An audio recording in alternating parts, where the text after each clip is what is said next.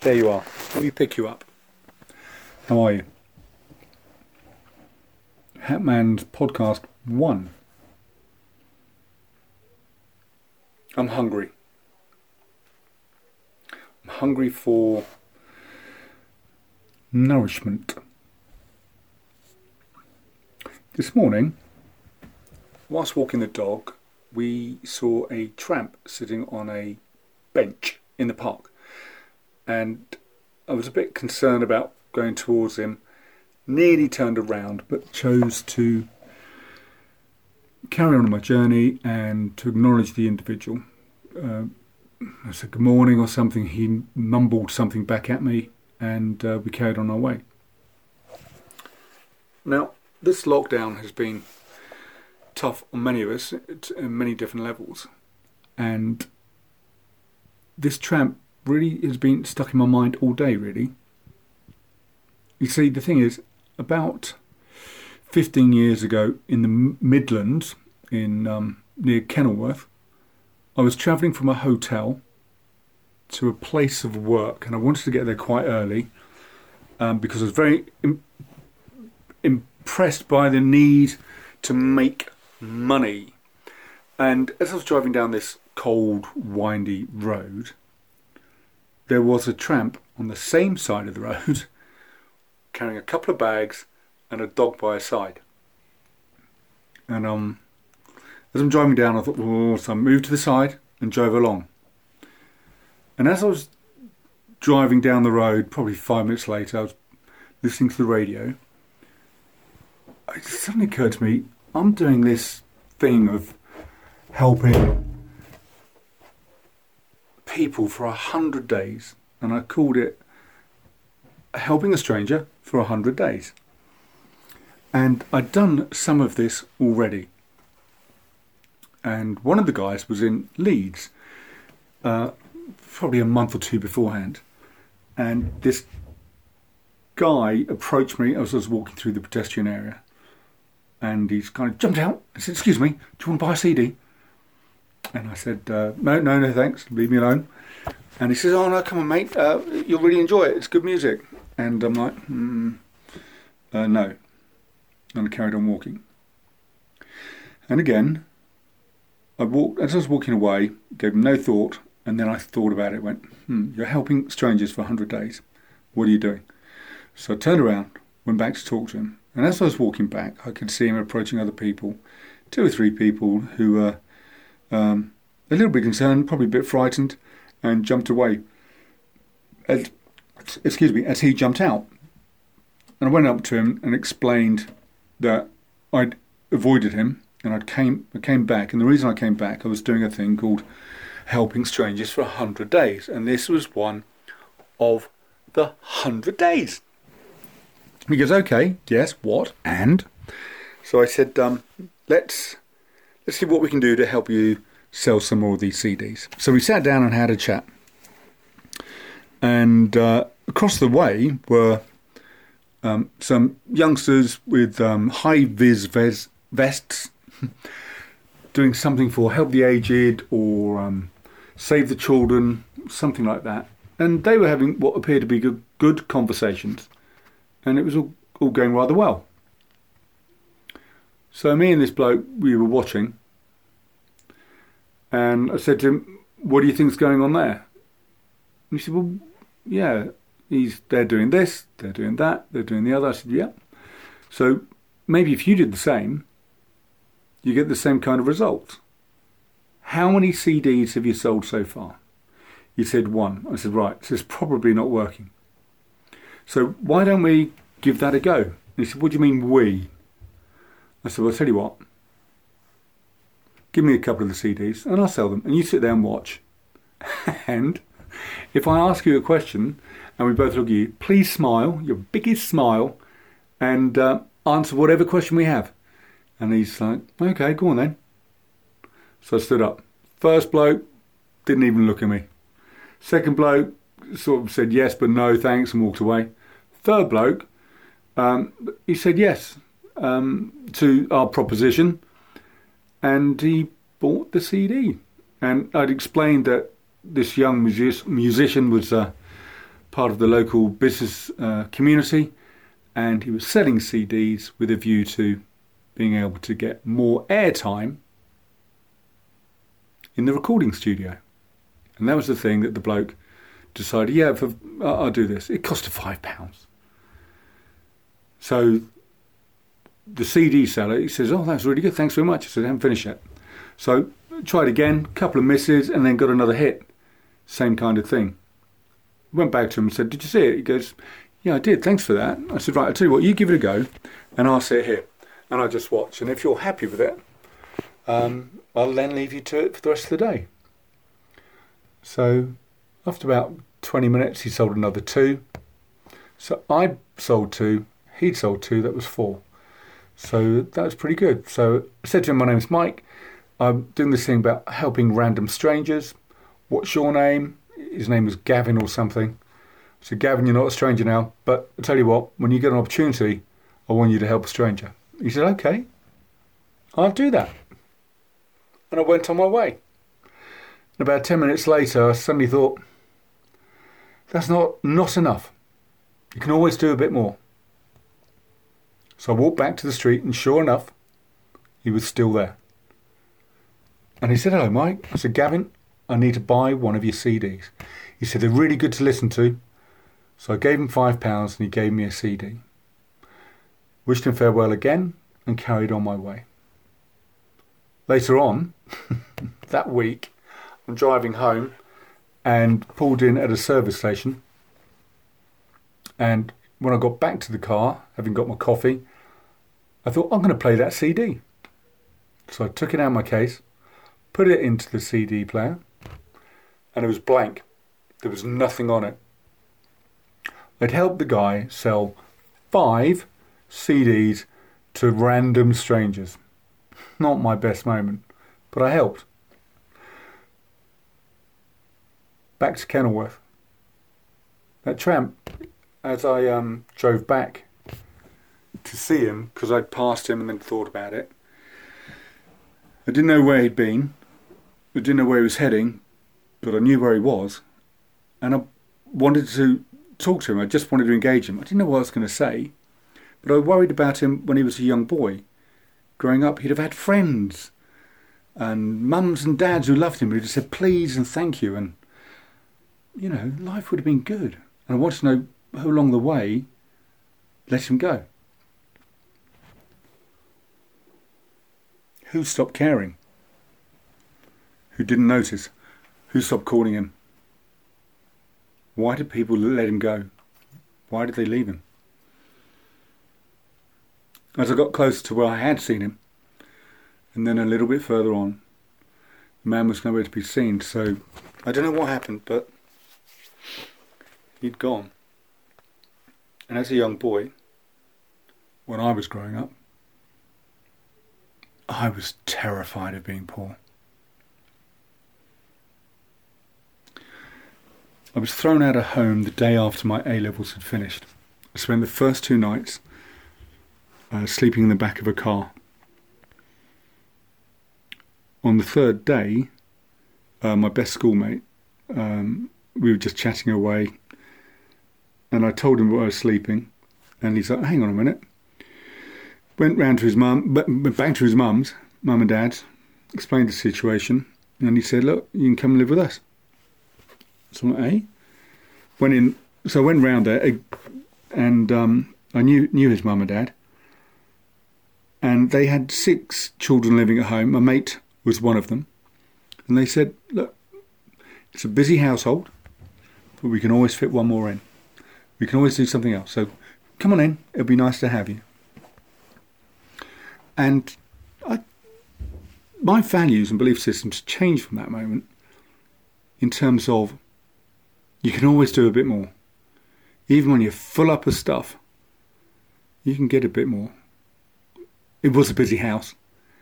It was full. It was vibrant. It was noisy. It was quiet. But it was lovely. And then on the Friday, I think it was, I'd gone into town for where I had a Saturday job and explained I needed a full-time job. And they said, yeah, come and start. And about 3 weeks after that, I then got my own digs. So in less than a month from being a student, I've been thrown out, homeless, living with my mates, got a full-time job, and then got my own place. And to this day, I'm still worried about money and poverty. But at the job, there was a terrific boss, Ross Taggart. He, after a few weeks, he said to me, right, we need to smarten you up. And I said, why? I quite like my mullet. I had a gold rope earring, white shirt, black leather tie, red leather belt, grey suede shoes, white toweling socks, and I looked ridiculous. But he said, no, we're going to sort you all out. If you want to go anywhere in business, you've always got to look your best. Just look your best. And that's not you at your best.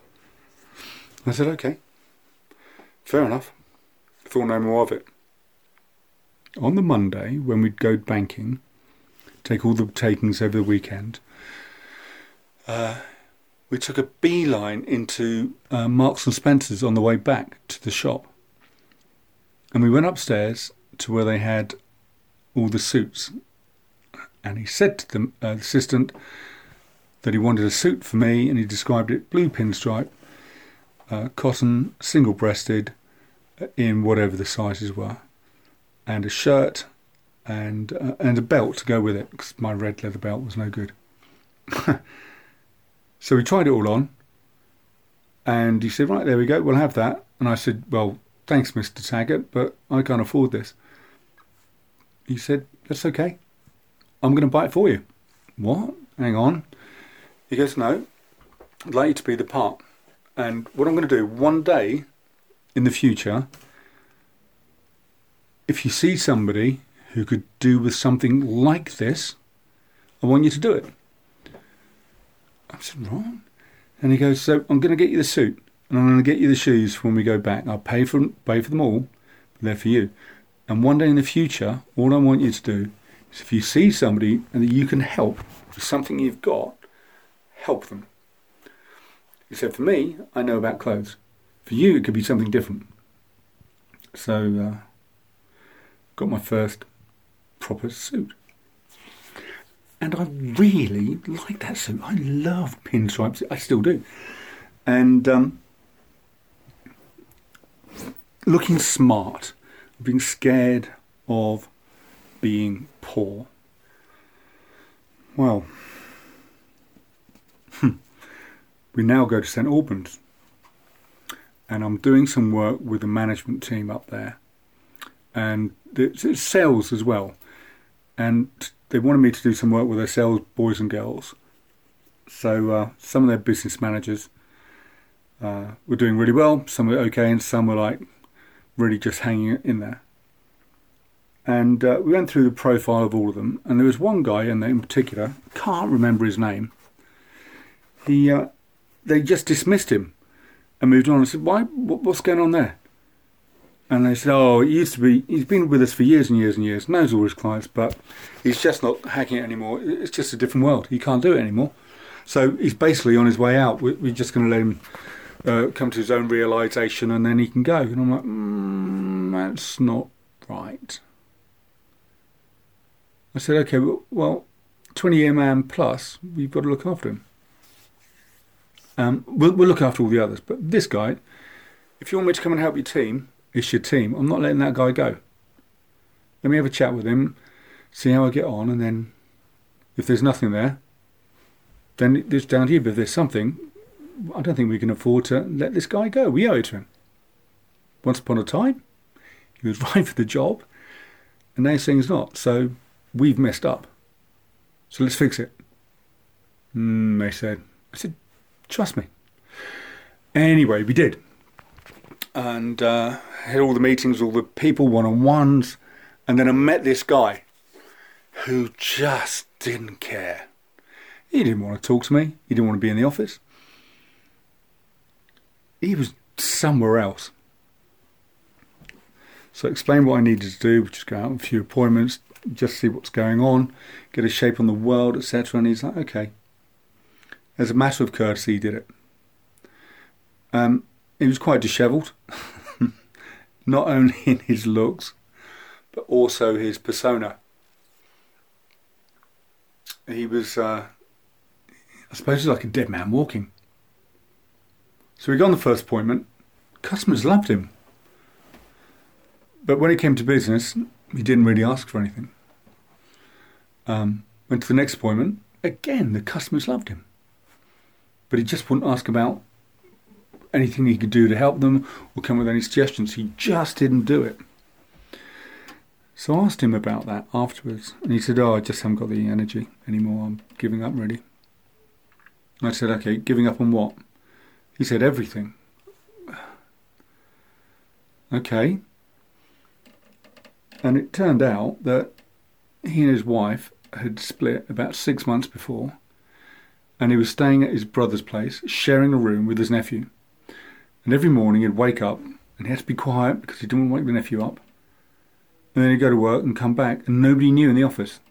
He couldn't tell anyone. His brother knew, his wife knew, his brother's missus knew, nieces and nephews knew, but nobody knew. And the thing is, he had his own kids, and his wife was making it difficult for him to spend any quality time with them. He got to see them, but not as much as he used to. This guy was heartbroken. So, explained that I can't do anything about that, but I can help you. Maybe enjoy your time here, and if you can enjoy your time here, maybe it'll give your subconscious a chance to think about things, and maybe you get a better outcome. I don't know, but is it possible we could work together and maybe bring back a bit more fun? I said, is it possible? Could we do that? He said, yes. So we shook hands and we did it. Did some preparation for future appointments, and over the next few weeks we formed quite a good relationship. I'll change that. We formed a good relationship. I'd say it was a great relationship. And it culminated in, we went to see this one client. He said it was always his favourite. And I said to him in the pre-meeting meeting, when you get to this point, say to the customer, and I want 50 vehicles. And I'm going to bring all the figures next week, and I want you to say yes. Because I know this will work for renewal, and I want you to say yes. Will you do that? And this guy was like, what? I said, just say that. Whatever you say, at the end, say that. And he'll do it. So he did. And the customer said yes. As we walked out, the guy was cock-a-hoop. I said, brilliant. I'm so pleased for you. Well done. And he said, oh, yeah, it was all down to you. I said, no, you did it. You know the customer. You did the groundwork. Look at the evidence. You made this happen. Well done. And he said, right. I think the appointment was for the following Tuesday or something. Or Wednesday, whatever the day was. Anyway, Ross Taggart then came to mind. I'm like, oh, hang on. Whoa. This is the guy. This is the one I've been... Oh. So I phoned up the area director. And I said, I don't know how you get it, but you need to do this for me. I need to know his neck size, chest size, inside leg and waist size. And shoe size. And the director says, what? I said, trust me. Don't ask any questions. Find out, but he cannot know. However you do it, do it. Got all the measurements. Went to the shop. It was Marks and Spencer's. I did get him a blue pinstripe suit. I got him some shoes and a black belt and a shirt and a tie and cufflinks. He was ready to go. And I think on the Wednesday, whatever the day was, in the morning, I turned up first thing and I put all the stuff on his desk. And when he comes in, he sees it all and says, what's this? I said, this is from Ross Taggart. And I explained. And he looked at me and I went, yep. And your deal is you've got to do the same. One day you've got to do the same for somebody else. It doesn't have to be suits though. It can be something else. But the moment, the thing you're feeling right now, do it. Do it. Just do it. And have a great meeting. And he asked me where I was going with him. I said, no, you've got it. You're done. Welcome back. Handshakes. And we kept in touch for quite a while, but then things move on. And that guy went. So, yeah, there's always one more, isn't there? No matter how busy you can be, you can always do a little bit more, can't you? You're right. So, Reading, where I grew up, Reading, where I got the job, Mr. Taggart, we've gone to St Albans, we've been to Kenilworth, we've been to Leeds. Let's go back to the 1950s. The thing about Ross Taggart, he was one of the smartest men I knew on many levels. Visually, he was impeccable. And also, his thinking processes were just so smart. I don't know if he'd done that stuff before, or if he's done it since, but it worked for me. It worked a treat. He read me really well. And it stuck with me. And I've shared this message a number of times over the years. And one day, I will find him. I'm trying to hunt him down. But anyway, let's go back to the 1950s. Men always wore a hat. And they often wore a suit. Men looked fantastic compared to how they look today. Women wore dresses and petticoats and stuff like that. And the ladies looked lovely too. And I think we all look really smart, particularly our Sunday best. We all had that thing, didn't we? And I'm worrying about the future. What are we going to be like in our appearance? Are we going to be more like the gentlemen of the road, the tramps, or are we going to be more like people from the 1950s? And I don't know, but will our thinking become less smart as we dumb down? I wonder if people think as much about others, and I wonder if people think about themselves in the right way.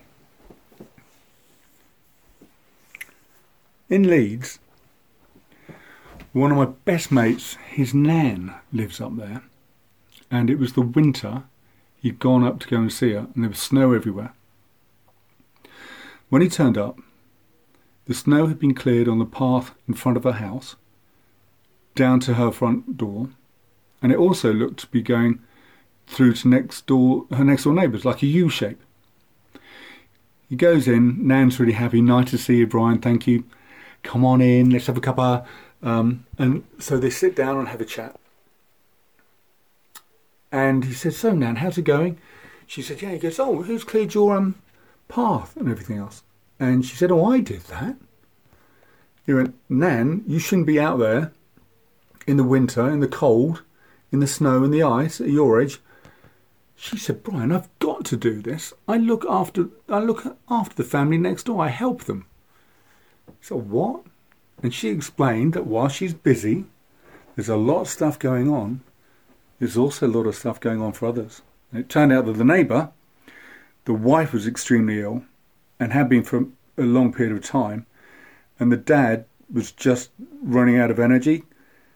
So what the nan had done is said to the dad, look, how about once a week I come round for a couple of hours and just sit with your missus and babysit the children so you can go and see your mates or just get a bit of your own time?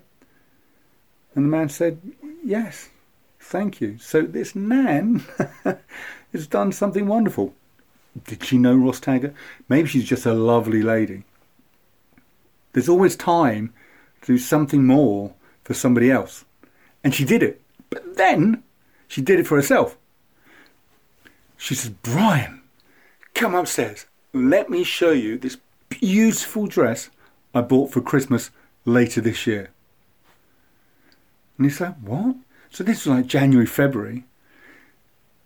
And this woman, his nan, had a dress for 10 months' time. She was making plans. She wanted to be like the belle of the ball. But she saw something and she knew what she wanted to be doing in the future. This woman and my mate's mum and dad are incredible. My mate's mum and dad, who I've known for 44, 45 years, in a busy, bustling, vibrant crowded, empty home found space for somebody else in their life, albeit for a short time. Amazing. And this woman found time to go out in the snow and clear the paths so she can go and help her neighbours. She also found distress and made plans for the future. I'd love to have seen a photograph of her that following Christmas. I'm sure she smiled, and she was the belle of the ball. So, coming to the end, how about you? What are you going to do for others and for yourself? What are you going to do for others like a Ross Taggart? And what are you going to do for yourself? No matter how busy you are, your life might be busy and full of vibrancy and colour and lights and goodness and warmth. Maybe it's not. Wherever you are on that spectrum, here or there, could you do some more? Is it possible you could do some more? And is it possible you could do some more for you? If it is, go for it. As for me, well, tomorrow I'm going to walk a bit more, and I know I'm going to be a little bit fitter as a result of that. And I'm going to phone my mates and my family. I'm going to speak to them all because I care and I'm interested. So, thanks for listening. I'm quite hungry now. Hopefully there was some nourishment here. If not, well, find some space. Find some time. You can do it. Okay. Hamman out.